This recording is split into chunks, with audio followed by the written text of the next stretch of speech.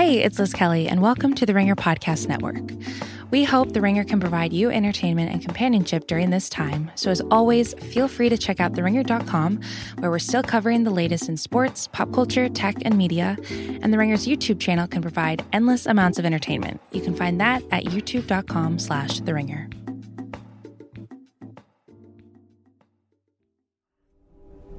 Hope is what our entire society is built on. False. Hope. I would rather live in chaos than a world controlled by you.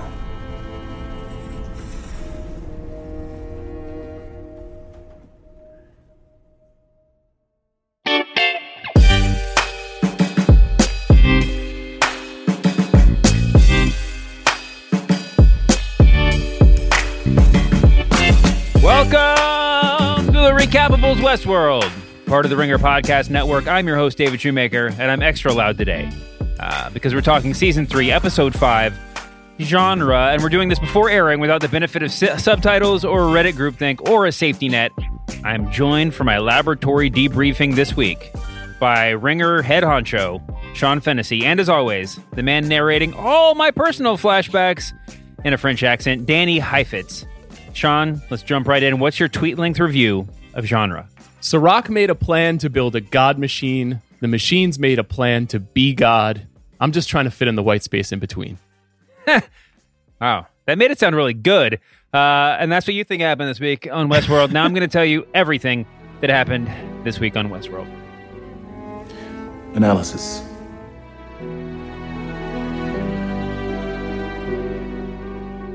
I suppose I should start by telling you about myself, says the disembodied voice, who is apparently an anger on Sirach, but is conspicuously imprecise on that count. Anyway, way back when there was a nuclear attack on Paris and the Sirach brothers can't blame God because God doesn't exist. So cartoon light bulb, here's an idea, let's play God.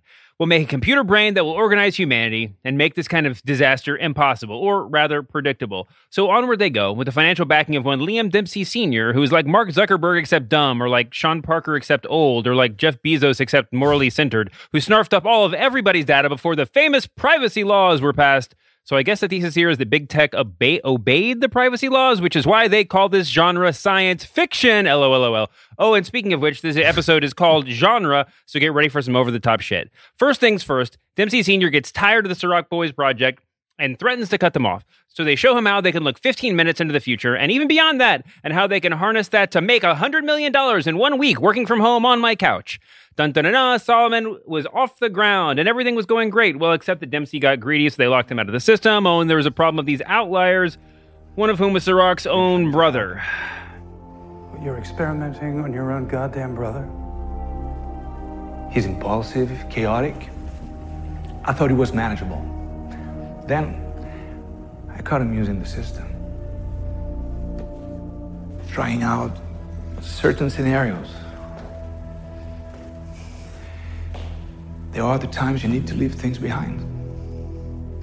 He taught me that. In the present, we see Sirach visiting President Philo and basically using Rehoboam's foreknowledge as blackmail material. Back on his private plane, Sirach's security, by the way, everybody this season apparently subcontracts out to Greek Core Security Solutions, Inc. The security tells him that they've triangulated the anomalies and the hacker is inside the house and there's one inside Liam Dempsey Jr.'s building. They realize Dolores and Dempsey were at the same sex ball, too, so yeah. Meanwhile, Liam Jr. is being dragged around by Dolores and Caleb, and they're like, we have your money, now give us your private key. Liam tries to buy off Caleb, but Caleb is like, it's your fault, my life is trash, and Liam puts on the magic glasses and sees what Caleb really is, dog ear this page, and then sticks him with the party drug that makes him see everything in movie genres, and it's a good thing that God doesn't exist. That's a callback, because I don't have to feel bad about this. Jesus fucking Christ. So they get into a future cab, but Sirach is tracking them, and then he sent his entire army of 4 SUVs after them, and then there's a huge shootout and a bunch of crashes, and Liam gives up his key, and finally Ash and Giggles save the day. Dolores passes the key off to Scottish Martin, who's with Bernard at Insight HQ, and they hack Rehoboam. What access? You have my biometrics, but you can't get into the system. It's read-only, unless you're standing at the node. You can't be in 2 places at once. On the subway now, Liam tries to prove why Rehoboam keeps its data secret by using the magic glasses on Ash and Giggles and saying, this data says you're worthless. Are you with me now? No, says Dolores, and she has Martin send everybody in the world their personal personality profiles so they know what Rehoboam thinks of them all. Cue montage of people sadly reading iPhones. They come above ground to find the world in fairly restrained, like sub-Mardi Gras style chaos, and Liam's all like, see? And then some bad guys come to shoot Caleb, but Dolores jumps in the way and kills them, and wait, am I supposed to take it that Caleb got shot? I don't know what's going on here. I guess he didn't get shot because later Dolores and company take Liam Jr. to the pier where I think Caleb will one day kill himself, and then Ash proves her volition by shooting Liam, and Caleb tries to save him, but nah. Scottish Martin is walking with Bernard, and Stubbs appears, and they fight, and then he and Bernard take Martin hostage, and then Sirach's men appear, and they're friends again, I guess, so Bernard and Stubbs leave, and then Martin goes to talk with Sirach via holophone, and Sirach is like, how did you not know about the breach? And Martin is like, I am the breach, you idiot, and blows up the whole building.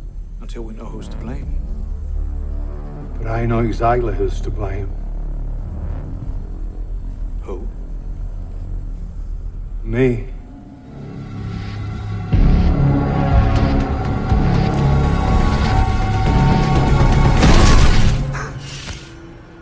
We flash back again to Sirach's memory of Dempsey Sr. in a lab with a bunch of those hosts. There's Sirach with the grown-up version with the young version of his brother, so it's either that or the Sirach slowed his aging with high-tech genetics. I don't know. And Dempsey's like, is this is wrong, right? And Sirach says, we had to control these outliers like my brother, and he was trying to kill you, by the way. So he drives Dempsey out to the desert where they find the flaming wreckage of Dempsey's own private plane, and come on, you have to see this coming. He kills Dempsey and leaves him with the wreckage.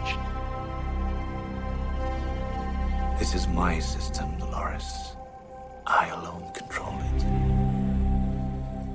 This is my system, Dolores. I alone control it, says narrator Sirach, and Dolores, who is in an airplane hangar now, turns and sees hologram Sirach, and they have a little verbal sparring, and then Dolores is like, it's time for everybody to wake up, and Sirach disappears really pissed off, and Dolores and Caleb get on a private jet, and off they go.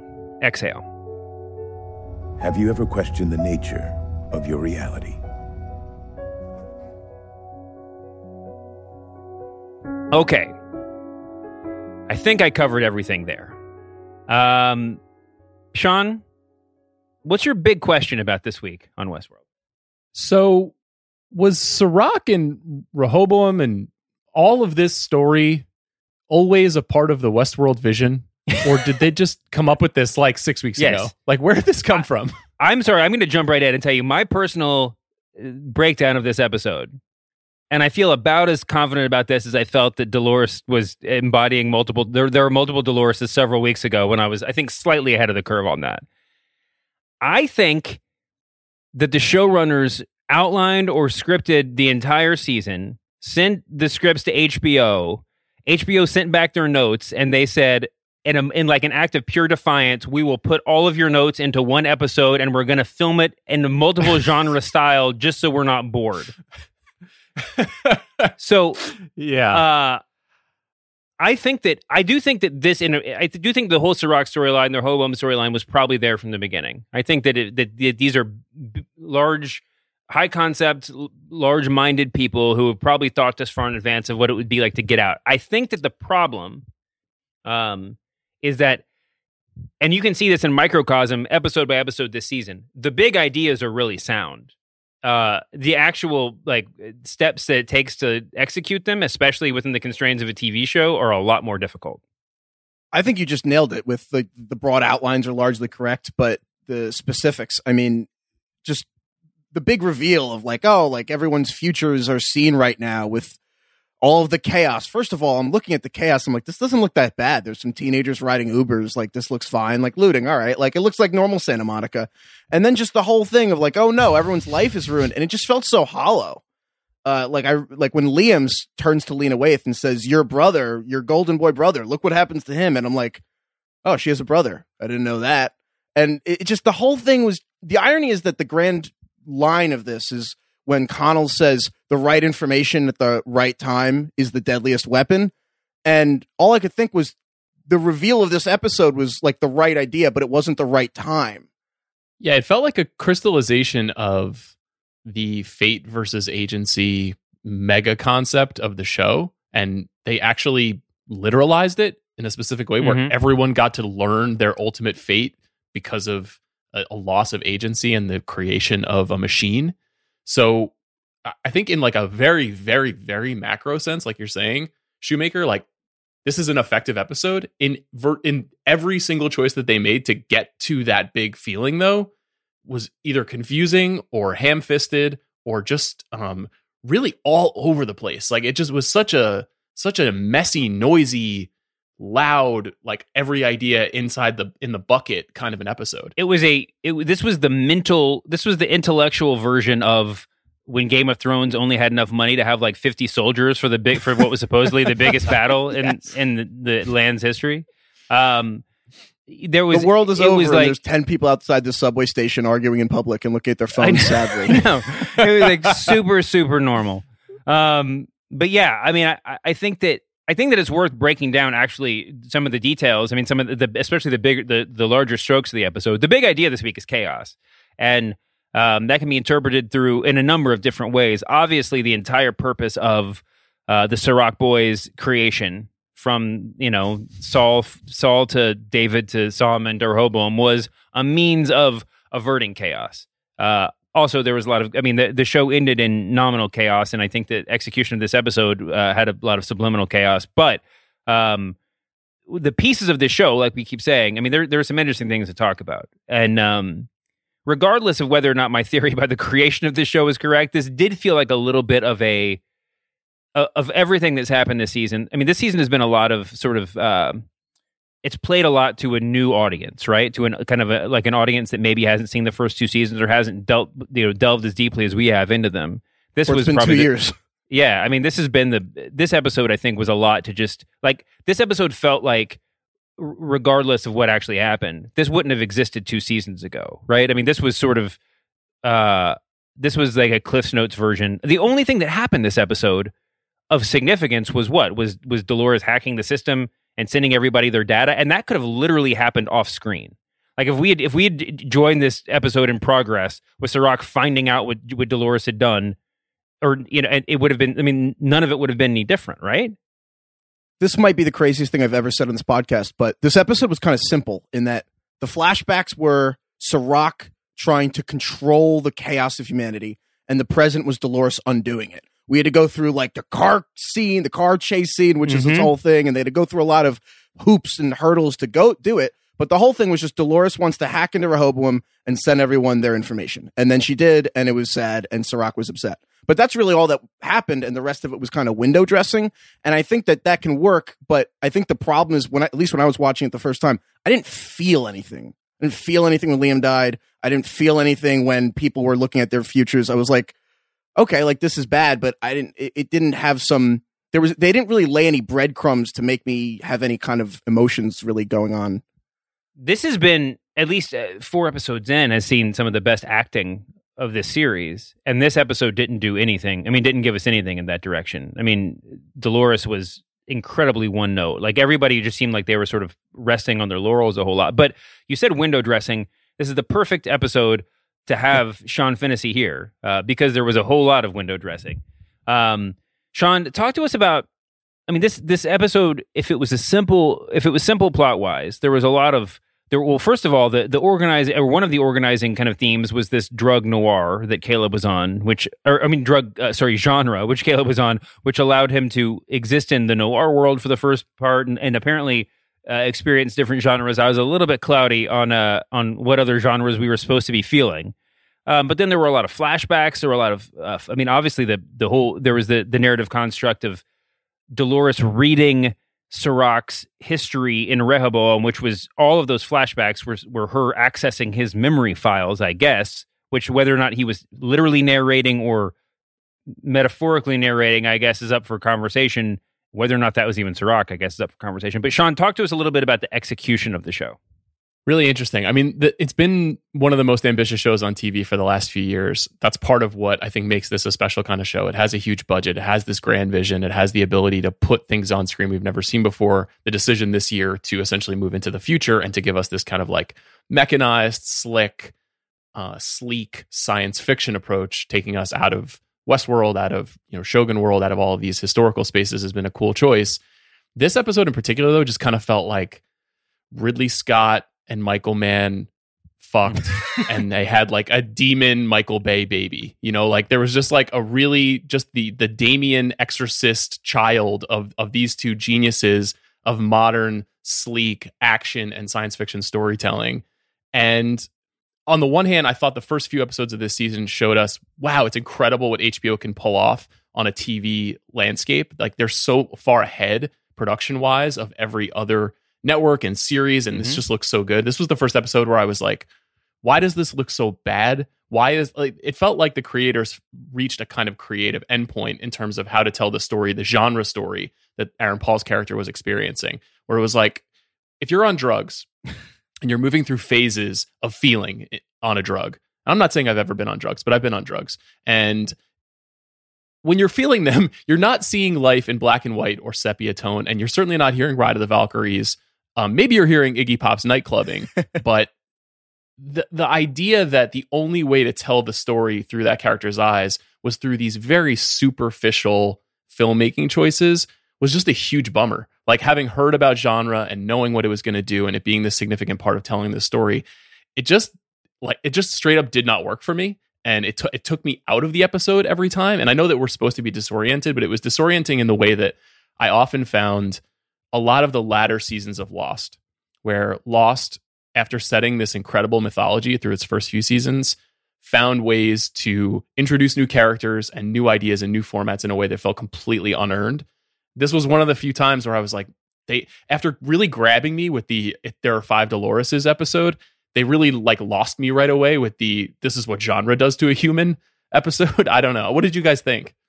Well, I mean, I think I agree with everything you said. To piggyback on the Dolores part, the Five Doloreses part, it was kind of instructive that was the huge reveal of episode 4, and that absolutely had no significance to episode 5, right? I mean, that basically we had all these questions about what it meant, how they would communicate, if what state, like, is this a baby Dolores or a new thing that was just like the pieces of Dolores or whatever.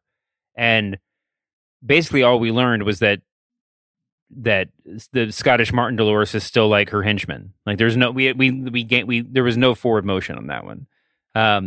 And then you're right, as I think that there is definitely in an episode where not a lot happens, as Heifetz said. I totally understand the case for let's film this whole thing through a drug hallucination, and maybe there will be an opportunity for some sort of subliminal advancement of some, one thing or another. But this was, I don't think we learned anything about the culture, about anything else from the experience that he went through. I don't know, Heifetz, what about you? Was there anything I missed? I think what's frustrating to me is that, if there's any drug Sean Fennessy is going to do, he probably wants to do genre. And I think what's annoying is that when it first happened, they first said, it's genre. And I was like, I realized what they were going to do with this episode. I was excited because I was like, that's a really cool idea.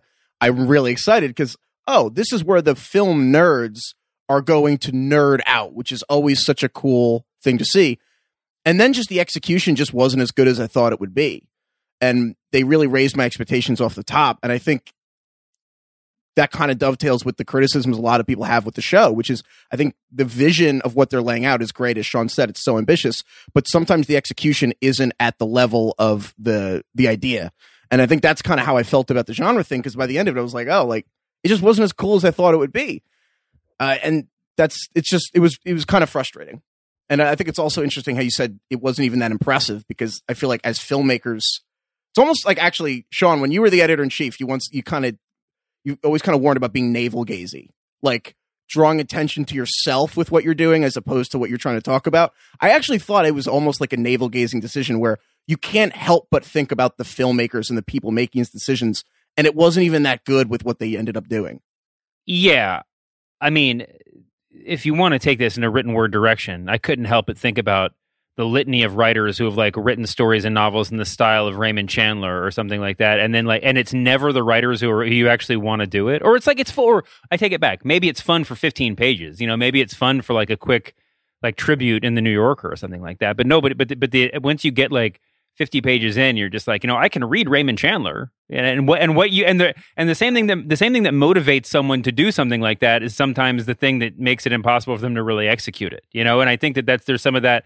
The real brilliance of Westworld is sort of its otherness, right? I mean, it's a bit like when it tries, it's a sort of very clean, in some ways, very like newborn host sort of naive brilliance that it can just do it can do a certain thing in a really perfect way. And the more and I agree about the influence this season, but I think that the more it feels like it's trying to be something else, the less I feel like it's really operating at its highest level. I think it's just a missed opportunity and maybe the missed opportunity is just that this drug is not as powerful as we've been led to believe. But we all have already seen the show. Bad stuff. I mean, it could have just been a bad batch. Could have been stepped on. Could have been cut up with some bleach. Who knows? Yeah, the rich people don't know. The thing is, like, we've already seen this show basically be a Western for 1.5 seasons. We've seen the samurai version of the story. We've seen the Indian tiger adventure version of this story. We've now seen the World War II version of this story. We know that the show knows how to make genre. Like, that is one of its strengths and one of its skills. So the fact that we didn't get, the fact that the drug didn't make Aaron Paul's character, or at least as we see the world through his eyes, feel like he was walking through a Raymond Chandler novel, or feel like he was walking through a frantic act like Wolfgang Peterson action movie, is just it's just a disappointment, because I actually think they have that arrow in their quiver. And for whatever reason, they just didn't tap into it. Yeah, like they actually could have gone weirder. Like Into the Spider-Verse, which one of the reasons that worked is because it's a crazy concept, but they leaned all the way in. They didn't get caught in no man's land, and then it worked. And with this one, they are one of the rare ones where have the budget of screw it, have Dolores be in a trench coat for 2 cuts for no reason, and then cut out of it. Maybe I think I felt a little bit of a twinge of being personally attacked because Danny and I and everyone's on this show, we talk about genre and the implications of this being a genre-based show a lot, and it's purely speculative. But especially when we're talking about concepts of good and evil or right and wrong or whatever, there's always this black hat, white hat, and then the search for the gray hat sort of narrative that's underlying all this. And there was a piece of me in watching the execution of this episode that I almost felt like they were saying, if you think this show's about genres, then just like F you. Well, if like because they sort of just brush it aside, and I don't know. I mean, I think the best interpretation of this episode in some ways is that because otherwise it was just sort of half-assed. I think the thing that is a huge mistake in the episode, and when I was watching the screener that we watched, I was a little worried that this was like temp music that they were using, is that they chose some of the most obvious sound cues like ever. The needle drops in the episode, which obviously the show has come under fire, but also been complimented for the way that it uses music, and the way that they in the Western setting would use something like Radiohead to modernize an old-fashioned story. But in this episode, you get Ride of the Valkyries, which is probably best known for Apocalypse Now. You get Space Oddity, which is this like tentpole science fiction sensation, and then near the end of the episode, when they're on the beach, you get the Shining theme. Which like you can't lean on Apocalypse Now and The Shining and not rise to the level of those things. Like it's too aggressive a choice to make the viewer think of something that it isn't. Like it's not homage. It's actually just letting down the TV show. And that was ultimately the thing with just that particular aspect of the show. That has nothing to do with the ideas of the show. Just the execution of the genre thing was what was most frustrating to me. And I think that added layer of frustration there is that the show fundamentally deals with happiness, which is happiness is expectations minus reality. The whole show's about reality and setting expectations, and that they sometimes they just miss on that. And you're setting the expectations so high and they didn't come close. Yeah, I mean, speaking of the music, I don't want to belabor the point too much, but it might just be that it's closer to placeholder than a deliberate decision. I don't think it's literally placeholder music, but it did strike me a little bit like, if not overly aggressive, the sort of naive take would be, I guess I always say it's like if you write in a script that when you walk into the church they're singing Amazing Grace, that's a pretty good indicator you've never been in a church. And it's just it's just a little bit, I don't know. It just seemed a little bit like flippant. I mean, I don't know. I don't know what else to say. All right, but let's get into some real questions about the show, because we talked a lot about Caleb and his experience in this whole thing. A lot happened. As little as happened in the show, a lot happened with Caleb, right? Liam put on the magic glasses and looked at Caleb and was like, "You don't know who you are," like as if there was something big that he was missing, and that was a sort of, I guess we're going to come back to that. Was I crazy to think at the very end of the show when Dolores jumped in front of him and there were people shooting that what she realized was that a bullet had gone through her and then she was looking at Caleb as if to look for where the bullet went? Did that not happen? Anybody? I honestly don't know. No, I thought it was like the new whole... Kermit Sips tea meme. I thought she turned around and she was just like, yeah. She saw a hole in her back and then was eyeing him up and down, and then they never showed his body. It was so strange. Anyway, but so apparently Liam Jr. knows something about Caleb that nobody knows. We keep going back to this. It's at various parts he phases in and out of sort of drug-fueled consciousness. At what point, Bobby, our producer, suggested that he thought that he looked at Dolores and she looked like Ford, which is sort of interesting. There were a couple of moments towards the end that looked like they were certainly flash forwards, or at least flashes to characters we will eventually meet. One of them was Enrico Colantoni, who most people will know from, I guess, Veronica Mars, but who was incidentally in Person of Interest, Jonathan Nolan's TV show that we managed to mention every week. Stand up, just shoot me fans, you know? Oh my God! Well, I went to his Twitter page after I realized it was him, and yeah, there was apparently some like fake "just shoot me" reunion that David Spade had done on his show, and I was captivated by that. Anyway, Heifetz, talk to me about Caleb. What did we learn about Caleb this week? He's got to relax on the come up for sure, but other than that, I think they're just making it extremely obvious that he either, like, his backstory isn't what we were made to believe, and I think it's clear that the story where his dear friend Kid Cudi died and he lived is not like that. He probably died in that story, and it might be even weirder than that. You know, the whole show is at some degree boiling down to humanity trying to beat death, and like, can you put human minds in host bodies? And that's kind of not the premise, but one of the central questions. And I think that he just doesn't remember that he died. And I think that that's happening. And I think it might be even a level weirder than that, because they're all but screaming it at us in this episode, because you have Liam telling him earlier in the episode, he looks at Liam and Liam looks at Caleb and says, "You think I killed your friend?" And it's like, the natural follow-up is, "You killed your friend." That's, I think, an obvious implication there. And then the later one, right as he's dying, he says, you don't even know who you are. And he says, you did it. So it seems like he killed Francis. Or if you want to go a level weirder, it's like he killed Caleb, which, what does that mean? And you're like, okay, maybe it's like the guy who killed Caleb was a different person. I mean, we can go into that if you want, but I think it's very clear that Caleb is not just, some lunch pail guy, some normal dude. Let me ask you, Sean, since you're not here every week, if the big reveal that we're angling towards now is that Caleb, in fact, killed his best friend, Kid Cudi, is that a satisfying reveal? Let me tell you, as somebody who has spent a decent amount of time with Kid Cudi, I profiled him 12 years ago. That would be very disappointing for Caleb. No, I don't know. It just feels like there's one go-to trick in this storytelling style. And frankly, it still works on me, but it's something that you're suggesting here, David, which is Caleb a host? Like that that feels like the bigger story that they're leading into. I completely agree with what Danny was saying, which is that they basically have just completely set up this idea that all of his flashbacks feel somehow created for him. It's very Blade Runner-esque, the idea of like what memory is and what your life was and what it's going to be, and the idea of even Dolores' character looking back into the past of the creation of this machine, and whether that's true or not, and whether we should trust that or not. It all sort of feels connected. Like the unreliability of this story is the essence of this story. And so if we get to the end of this season and it turns out Caleb and Dolores are a match made in host heaven, then like I wouldn't be shocked. Okay, talking about the ambiguity here. Again, you can talk me out of this if you want. What was Dolores's plan again? Like what is the plan? And then and what I asked Danny this off cam. I mean, before we recorded, but like what did she do in this episode that wouldn't have been more efficiently accomplished 4 episodes ago? So the plan is simple and the motivation is unclear.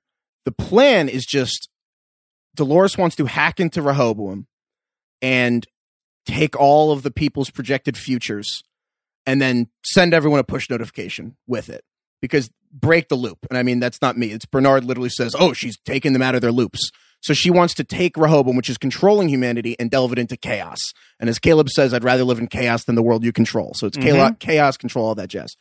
But the weird part and the ambiguous part of this to me is that Dolores doesn't seem to me like a people person. Like Dolores isn't like, institutions are stopping the inherent dignity of humankind and we need to free and liberate them. So, no, that's not we haven't seen her do anything. She's like, humans suck. She hates people. What doesn't make sense to me is, why does she care? And the answer seems to be over and over again.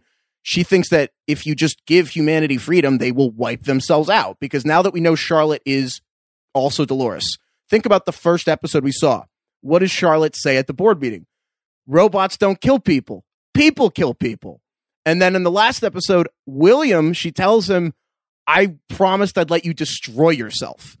And William's kind of been the stand-in for humanity in this. So I feel like her actual motivation is you free all the people and they'll wipe themselves out, which has always been Sirach's fear. And she's cloaking it in kind of a freedom fighter attitude, but she doesn't really care. And I think that where we're going with all this is that Caleb is going to either realize that at some point that she isn't really doing this for the reasons he thought, and he's going to have to pick a side, or she's going to soften because she knows Caleb now and think, okay, maybe all these people aren't getting wiped out. Maybe I've only been exposed to the worst of people. What? I agree with that. Why send everybody their data as opposed to just turning off Rehoboam? That's a great question. I don't understand how Rehoboam works. We only Nobody does. Nobody does. No, it's not really hard. Is there an off button, do you think? I mean, if you're physically there next to it, presumably there is some security protocol in place, but if all you have to do is to have somebody's PIN number and thumbprint and be next to it, if those are the three criteria, I assume you could do some, it's got to be set up so you can turn it off if something bad happens. I think aside from the technical, I think the actual answer is if you tell everyone the future, it ruins the thing because it can't account for, if you know a future. I mean, we're dealing with, on one hand, it's AI. We're really talking about Greek tragedies here and the Oracle of Delphi. Maeve literally refers to Sirach as an oracle. It's what do you do with your life if you know your fate? But then it's also about if you're trying to project the future and everyone knows the future, you can't account for that. You have to adjust for what people know. So if everyone knows it, it theoretically would cut it off. But I also think there's an interesting question of, is it some projection the Mets are going to win how many games this year? Sorry to bring the Mets up. Or Jesus Christ. I didn't mean to trigger you. Actually, funny you bring that up. I feel like if the only people who were not freaking out when they got their projections were Mets fans who read the phone and were like, oh yeah, this is exactly what I thought would happen. But I think the larger point is it's telling people their fate. Now it's up to you whether you want to make this happen, which is its own thing. Well, yeah. To that point, Hype, it's if you just shut it off, then someone could just turn it back on again, and it would just run like it was running before. But if you break everything, every aspect by telling everyone what the future is, well, then they can't build a new one until every other person has lived out that entire future, right? So the opening title sequence, which has been foreshadowing the entire season, it's what you see a dandelion get blown, like a dead dandelion, whatever it is when it's all pollen. A dandelion gets blown into the air into chaos, and then it resettles as Rehoboam, which to me, it's kind of Rehoboam, and it gets resettled and comes back. Mm-hmm. I think the idea is if you blow all the stuff out, you can't build the dandelion again. That's the idea. Whereas if you just hide it or whatever, turn it off, that doesn't work. So that's what she did. Is she blew the dandelion, and you can't build it again. But we'll see if it's actually permanent. Yeah. Okay. So if that was Dolores' plan, and we can leave it at that. I mean, one more question about Dolores' plan. Yeah. It's the whole thing. Yeah. She ends the episode by just defiantly saying to Sirach, I think it's time for everybody to wake up, as if there's another step to this plan. Right. So what is the next step? I mean, why is she getting on a plane with a mystery bag and Caleb? So are they going to have a plane fight? That was my hope, that they're going to have a fight in the air. I mean, there's a lot of cool Air things Force One style. Maybe so. I guess because Sirach's already up in the air. That makes a lot of sense. That's what I'm saying. Does he ever land? I mean, maybe he's always in the air. What goes on? I think if we zoom out enough, I truly believe, I'm extremely confident about this, that where the Dolores storyline's really going, because is about, reality. That's what the show loves to talk about. What is reality? And in season 2, Dolores got her working definition. They hit us over the head with it. That which is real is that which is irreplaceable. And low-key, we heard a massive admission in this, which is Connells, who is Dolores, tells Bernard, you're the only one we can't replace. Which by Dolores' theory would mean Dolores is replaceable, which means Dolores isn't real. So we could be like, Dolores is completely irrelevant to the show, or I'm very confident is going to happen is the show is going to redefine what reality is. And I believe where they're going is that which is real is that which can suffer. It doesn't matter if you're a copy of a copy of a copy of a copy. Can you feel pain? Do you suffer from loss? And by that definition, it's a lot stickier, because then Dolores would, if she wipes out humanity or whatever, then she has to realize and admit that she's taken part in a great tragedy, because wiping out a fake world doesn't actually, it doesn't matter if it's a fake world. People can feel. That's the most macro zoom out version that there is Dolores realizing that reality isn't what she thought, and her definition was wrong. Okay, let's put a pin in Dolores, because who knows? But Sirach, for his part, how many pins you got though? If you want to. Sirach, for his part, seems to be an incredibly ineffectual god, right? I mean, that he could be. I understand, like a lot of my issues with this episode, given, could have been explained away with half a sentence in the script, right? I mean, if they had been standing in front of Rehoboam and they had just been like, well, obviously we can't destroy it because because it's backed up in 9 million different places, but what we can do is send everybody their data. Like that would be good enough for me. Sirach seems to have total knowledge and foreknowledge of everything. I understand that the hosts are outliers, they're anomalies, they're harder to track, but like, shouldn't he be aware that Connells doesn't exist anymore if he can't track the host version of Connells? Like, shouldn't he be in some way cognizant of the fact that he's talking to a host when he's talking to him? Shouldn't he be aware of any of these things that are happening, even though he's up in his airplane before they actually, or as they're happening, if not before? So you've just underlined, I think, the key issue with this series at times, but this season and this episode in particular, which is, once you introduce Deus Ex Sirach, and it doesn't feel like we were ever really going towards this sort of a figure. Once he enters, he actually does have to be omnipotent for the character to be effective. And the minute that he is not omnipotent, the minute that, and we, for the first time this whole series, we get a look on Vincent Cassell's face that is not that smug, know-it-all thing that he does so well. He looks a little bit scared of what Dolores is going to be able to accomplish. And undermining that character oddly undermines the story in a unique way. We need to feel like Rehoboam is so powerful and is so all-seeing that something like what Dolores is trying to pull off is an uphill battle. And it's only been a few episodes, and she already unlocked the key. And I guess what I was saying, I mean, I don't care. I know that there's like the idea of narrative arc is a thing. I'm not like blissfully unaware of the fact that they need more than one episode of a show, but like the idea that nothing really happened here that couldn't have been accomplished in episode 1, I think underscores what you're trying to say, is that everything that's happening seems insignificant because she didn't have to earn anything to get to this point where she's toppling the whole empire. I mean, she literally could have done this in the first. I mean, if you want to say that the reason why she didn't do this in episode 1 is because she was working slowly towards the plan and then she got found out and everything got disrupted, but still, she could have done this. She could have gone the moment they walked into Inside HQ. She could have just like pulled Liam Jr. into a room and been like, "Give me your access code, or I'm going to murder you." I mean, that could have happened. But anyway, the point is, there's not, as far as we've come, she didn't have to earn anything to get here. Now, I do want to say, I mean, I guess this is sort of minor, but Sirach doesn't seem to.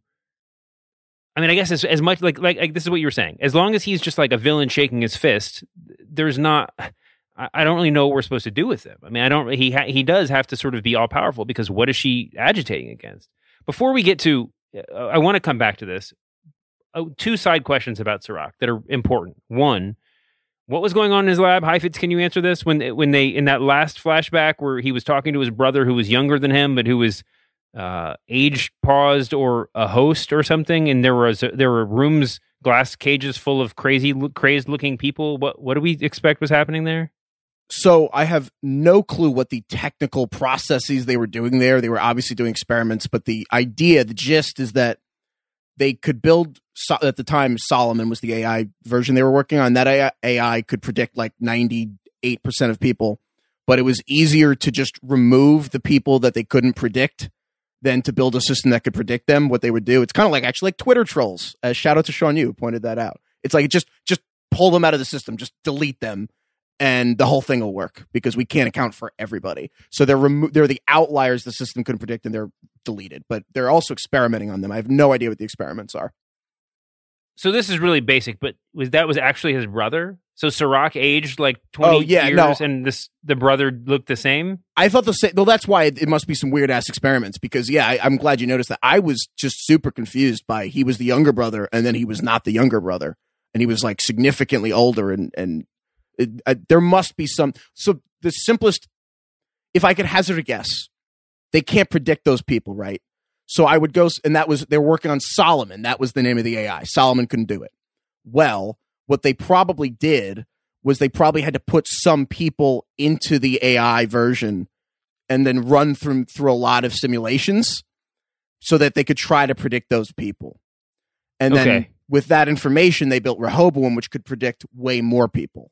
So Rehoboam might have been created by running, because time moves faster in the simulations. It's like how time moves faster in Dreams and Inception, or time moves faster in Interstellar. It's like the whole Nolan universe is like all coalescing in this season of Westworld. Time moves fast everywhere, unless you're sitting in the theater. Go ahead. So I think they're messing with the concept of time. Yeah, exactly. They're messing with the concept of time by someone who was in a simulation and aged a little more, or stopped aging. They have to have. That's fine. I'll take that. Sean, I want to ask you this because you're the only one I haven't talked to about this. At any point in this episode, did you doubt that the voice of the narrator was Sirach? Well, who could it have been? So we'll pull back the curtain here a little bit. It didn't occur to me that it was anyone else, although I did have like some scrawled notes about like why he was doing the whole thing in like a kind of affected whisper. But Heifetz, I mean, you can speak for yourself, but Heifetz thought from the first moment of the show and never left him that this was someone else doing this voice, and that the whole premise was set up to be, the reveal was that it was actually the other Sirach brother who was alive, or who was narrating, or there's a lot of ways you could spin that off. So with the caveat that we haven't gotten to watch this with subtitles, and we might be proven hilariously wrong. First of all, just the voice sounds different. Is my first thought. And the second thought, even if the subtitle says Sirach, his brother's name is Sirach too. I thought it was his brother talking. And I thought there was going to be a little twist at the end, which they didn't really get to. There's a couple scenes that you watch and it just sounds like his brother's talking. Bobby, did you do any audio analysis on this? I did, but it's hard to say for sure. But I agree with you that the voice does sound different. Now, if you talk to Sean Fennessy in person versus talking or hearing him on a podcast, he does sort of have an affect to his voice when on the podcast. How dare you? Being How a broadcaster. dare you pull the curtain back, Bobby? We had a sacred trust on the big picture, and you ruined it. And so, all the secrets come out on the Westworld podcast. But people perform when they're either narrating something or on a microphone or something like that. So that you could write it off to like, maybe it's just that he's trying to be dramatic and retelling the story of the past, or maybe he's like really emotional talking about his brother. I don't know. It's hard to say. I think it's the right notion though, because they do play the voices back to back several points within the episode, at the beginning, and then Heifetz, you mentioned at the end to also, I don't know, maybe I'll play a clip here for the listeners and they can decide how different they sound. I would tend to agree with the system, but see, there are little white spaces, rare moments when randomness interacts with your life that create a truly free space where you can make a choice. A bubble of agency.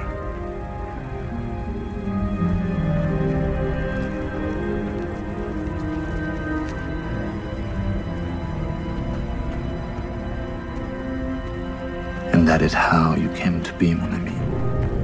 My brother and I brought you into this world, and now I venture that you will outlive us both. That the strategy will succeed.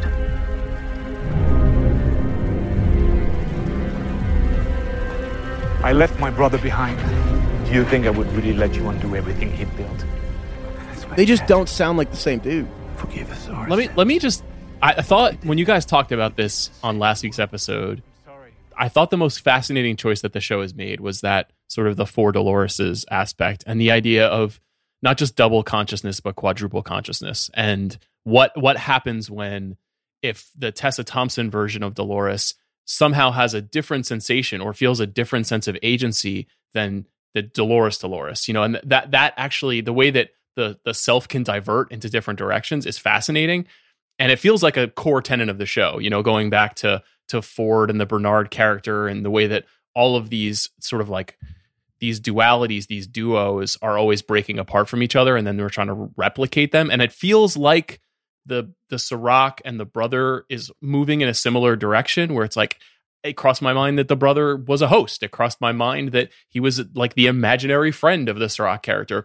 Like all of those possibilities feel in play. And so even the idea that, Bobby and Danny are talking about of just that voice being a little bit different, but just maybe that represents a different part of the Serac consciousness feels possible. Like it's kind of all on the table. And I think it's obvious also that in the same way that Caleb we're going to learn that a lot of what we thought was true about him isn't true. I think the same will be true here for the Serac character.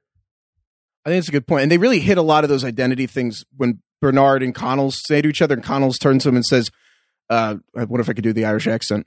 You've always been of two minds, haven't you, Bernard? And Scottish, but yeah. And they're doing that mirroring thing. And like, it's literally like they're staring in a reflection where it couldn't be more like double image. And Bernard says to him, it's not that simple. It's not a binary. And I wish they would leave more. Oh, identity is a spectrum. I do agree with you. I wish they were leaning more into that idea because that's a really interesting thing to explore with the way the show is set up. So I do hope that they get into that idea. Before we get to stupid questions, Danny, you mentioned Bernard. Do we know, should we take anything from this episode about his role in this? I mean, clearly Dolores seemed to have a vested interest in convincing him to join her cause. So if you look at a specific screenshot in this episode, you straight up know what's going to happen next. Do you want me to reveal that now or keep it for theories? Yeah, go for it. Because I can tell you. All right, well, skip ahead 15 seconds if you don't want to know. Basically, Connells gives him the iPad and says, this is where Serac's keeping the outliers. And then you look at the iPad, it's the Inner Journey Recovery Center. That's where William is. I saw that, yeah. That's where William is. So William's at this outlier place.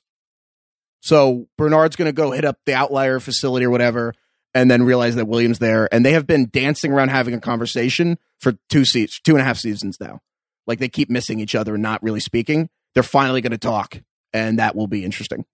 Okay. Well, I kind of like that, right? I mean, that means that everything's coming full circle. William will presumably be back into play at some point. Hey, it's Bill Simmons. I just wanted to make sure you're listening to podcasts on Spotify. Here's how you do it. First, search for your favorite podcasts on Spotify's app. They have a library of over 750,000 pods at this point. So let's say you're searching for the Rewatchables or the Dave Chang Show or the Ringer NBA Show. Once you find them, click on the follow button. That's how you subscribe. Then click on those letters near the top of the app that say podcasts. All the pods you're following will pop up, separated by episodes, downloads, and shows. Wait, it gets better. On Spotify, you can adjust the speed of the pods to 7 different speeds. 0.5 times is the slowest. I actually sound drunk at 0.5. You can do 0.8 times, 1.2 times, which is my favorite. Everyone sounds like they just had a good cup of coffee. And then there's 1.5 times, 2 times, and if you're completely insane, 3 times. Anyway, Spotify's app connects directly to many of the best automobiles in the world. It even has a CarPlay feature that's pretty cool. Best of all, it's free.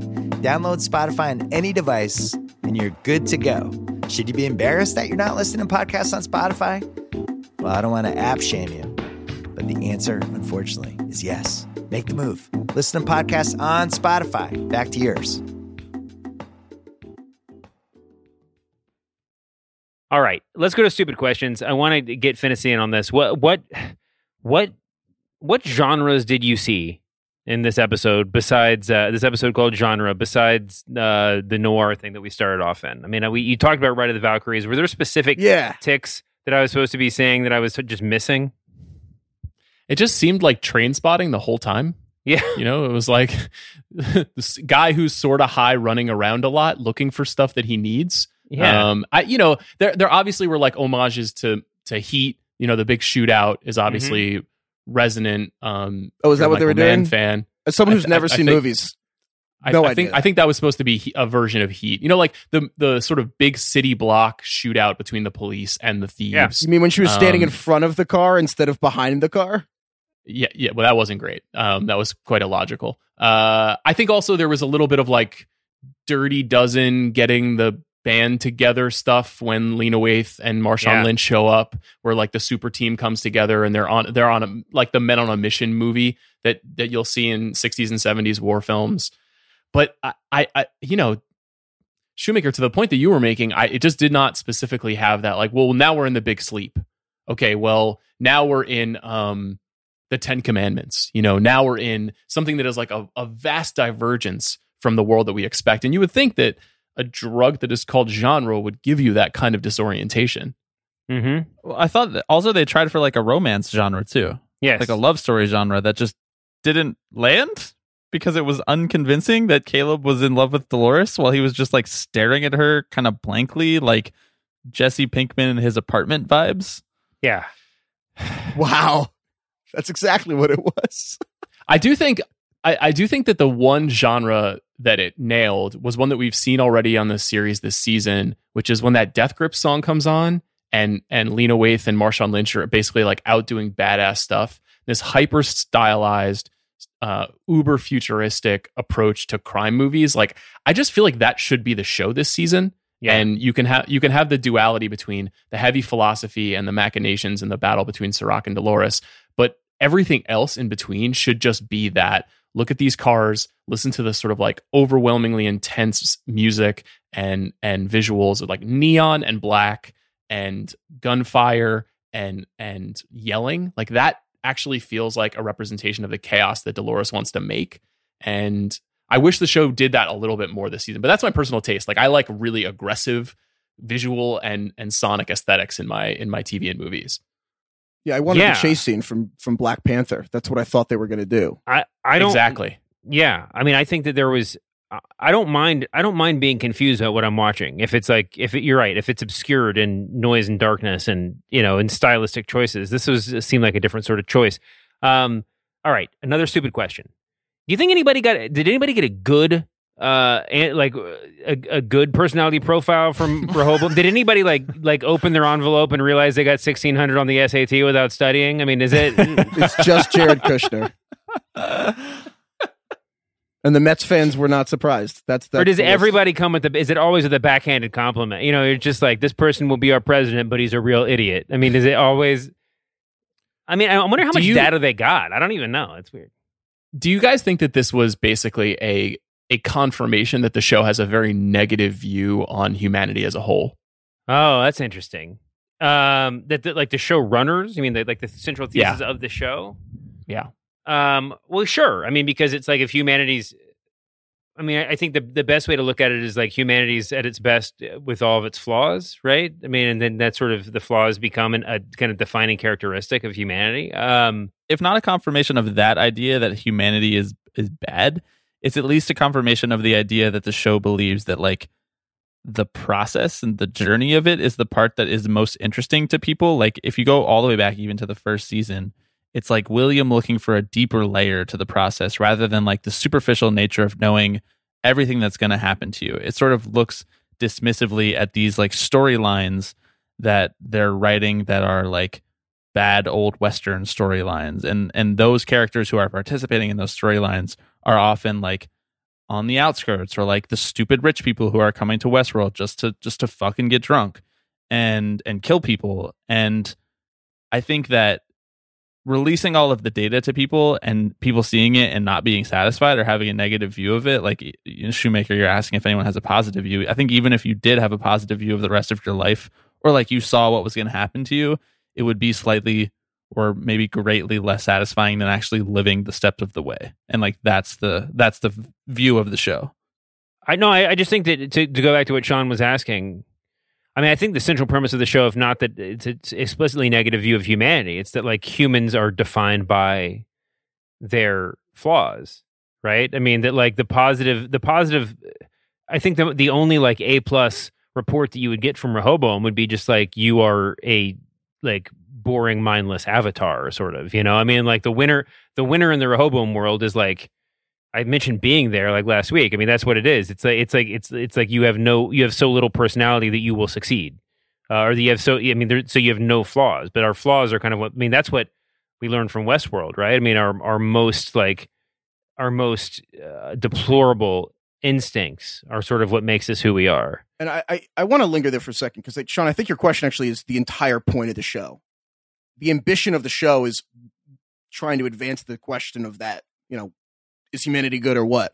They've borrowed a lot of their premises for this season and the series from the book Homo Deus by Yuval Noah Harari, who's the author of Sapiens. And if you take the book Sapiens and you take the sequel, which is Homo Deus, one's about the past and one's about the future of humankind, a lot of what is in the book is the point of the show. So like The Passenger, which is the finale of season 2, the kind of, not the grand reveal, but like what they're saying about humanity is that what is consciousness? And they answer the question with one of the main parts of Homo Deus, which is that our best theories about consciousness are that it is an accidental byproduct of life. It doesn't mean anything. And one of it that, you know, so we know they're pulling large parts. The rats conversation that Caleb says is a part of this book about a study done on rats. And like, they're pulling a lot. And one of the central, what the book says about humanity and what the book says about God is basically what Dolores says. People believe what helps them. And I think where they're going with this is that humanity believes life is about us. A person believes that the life revolves around them. Humanity and monotheism have mostly constructed the idea that the world is centered around humanity. Like, there is no world in the Bible where God sees humans doing horrible things, wipes humanity out, and says, I'm going to chill with the koalas and ostriches and my other creations. It's about humanity. And so where the show is going is, I think, trying to knock us down a peg and saying humanity as a whole, we're not that special. And I think that's the idea. It's a lot of what's happening is randomness, accidents. You can ascribe meaning to your life, but like, you know, stop taking yourself so seriously. You're not as important as you think you are. And I really think that is actually where they're going. And Dolores is the person bringing that to them.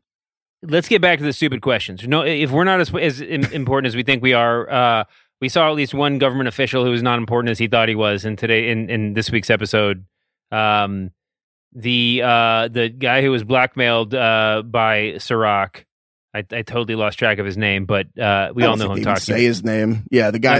No, they don't. I only got it from IMDb. Yeah, is that a stand-in? President Philo, according to IMDb, is he a stand-in for every government official? Is there any governmental power, do you think, that's more powerful than Sirach and Rehoboam are in this world?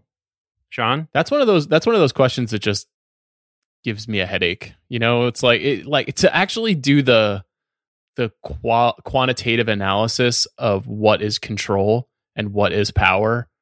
I think it's illustrative to show us something like that. But as soon as we get into, you know, Sirach has a meeting with the president of the United States and here are all the choices that will be made, it kind of like, you know, it's in part to Danny's point that he's making about the nature of humanity and what the show seems to be trying to say about it.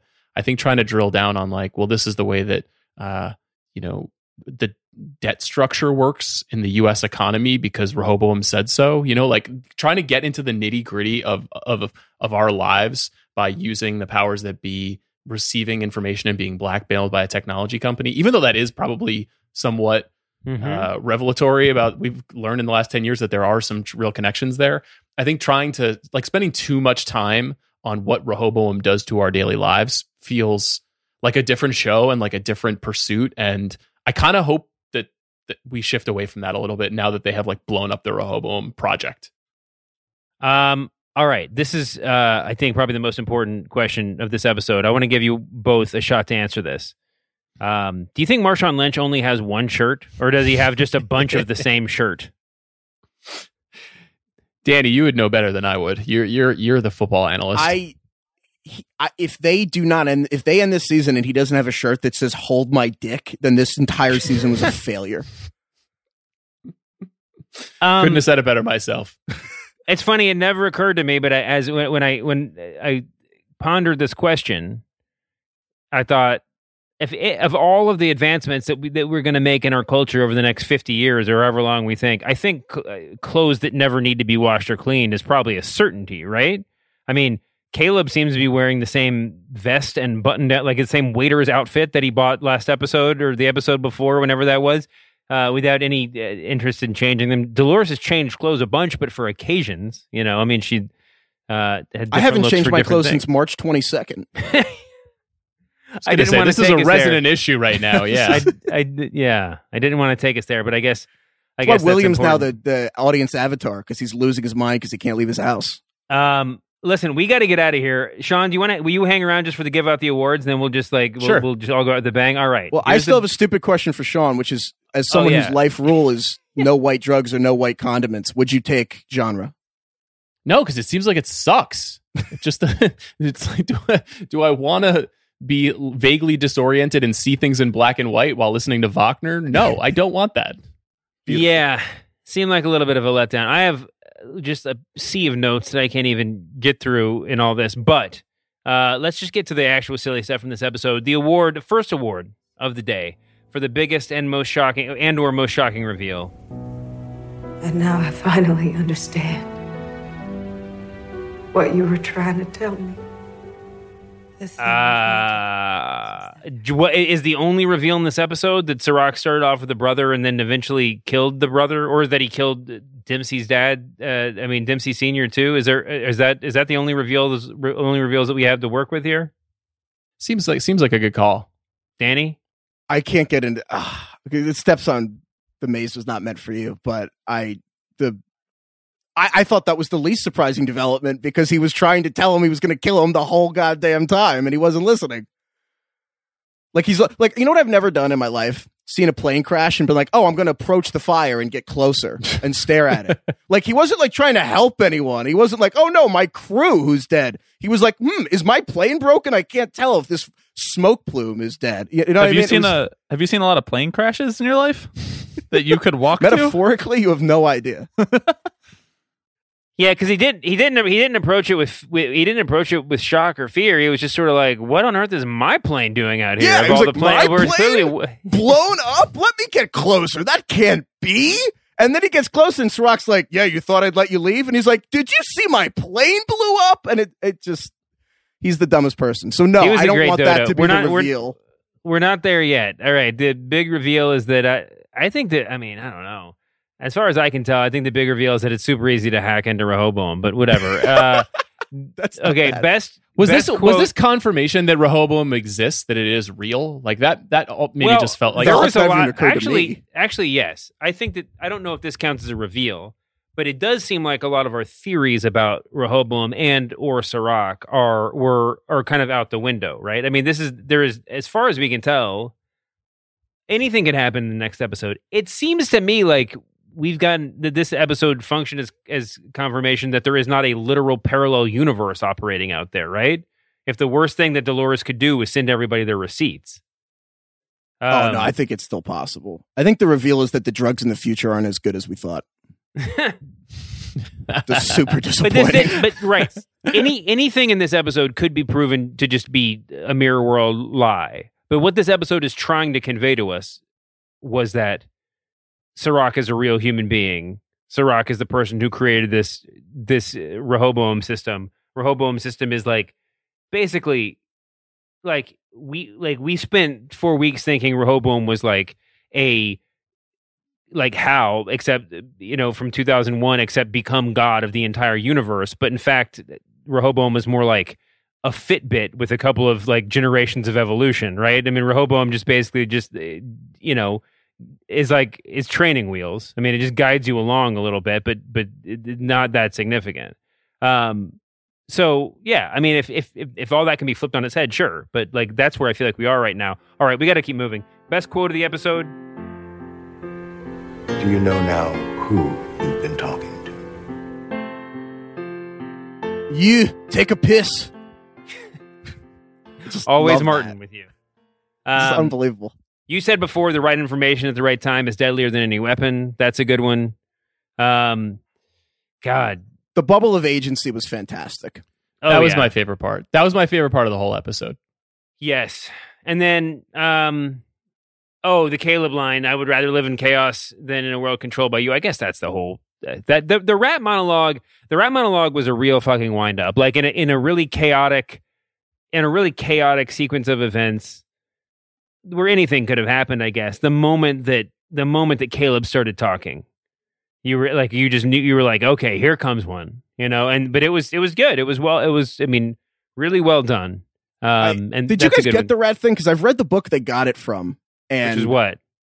Homo Deus. I mean, the study is. Oh, that's what it's from. Okay. But the point of it is that if you throw rats in water they cannot climb out of, after 15 minutes, they will give up and drown. And then if you throw rats, a second group in, and you pull them out after 14 minutes, right as they're about to give up, and you feed them and you give them water and they survive. And then you throw them back in, they'll swim for 20 minutes before they give up. 21, with the idea being hope, like the memory that you've survived a difficult situation in the past gives you hope for the future. That's what they were referencing. Like they're referencing explicitly a study about hope. But when I heard his thing, I didn't really get that idea when he was talking about it. I thought it was actually kind of confusing. Well, but he did talk about false hope when he was going one-on-one with Liam Jr., where he was like, hope is the most important thing. And he's like, false hope. And that was the big crux of the argument. There was also that scene early on when I think I'm remembering this correctly, when Liam Dempsey Sr. was talking about, just used the word false. The word false just kept sticking with me because this whole sort of concept of false prophets and whatever else, but he referred to Rehoboam as only having false, or I guess it was that point with Solomon, just giving out false information. But yeah, all those are great winners. I'm going to give the best quote of the week award to, man, this is tough. Marshawn Lynch, this reality, man. Yeah, Marshawn Lynch saying this is reality, man. That's great. Marshawn Lynch always wins the award. And then the third and final award, the This Maze Was Not Meant For You award for the dumbest human. There are two candidates, both very strong. Liam Dempsey Jr. and Liam Dempsey Sr. It's a father-son competition. I think Liam Jr. is a real dodo, but when his dad was cutting off the Sirach brothers, Liam Jr. was at least a wide-eyed child that could see that there was something there. Liam Sr. was just a dodo the entire episode and was called a dodo numerous times by Sirach.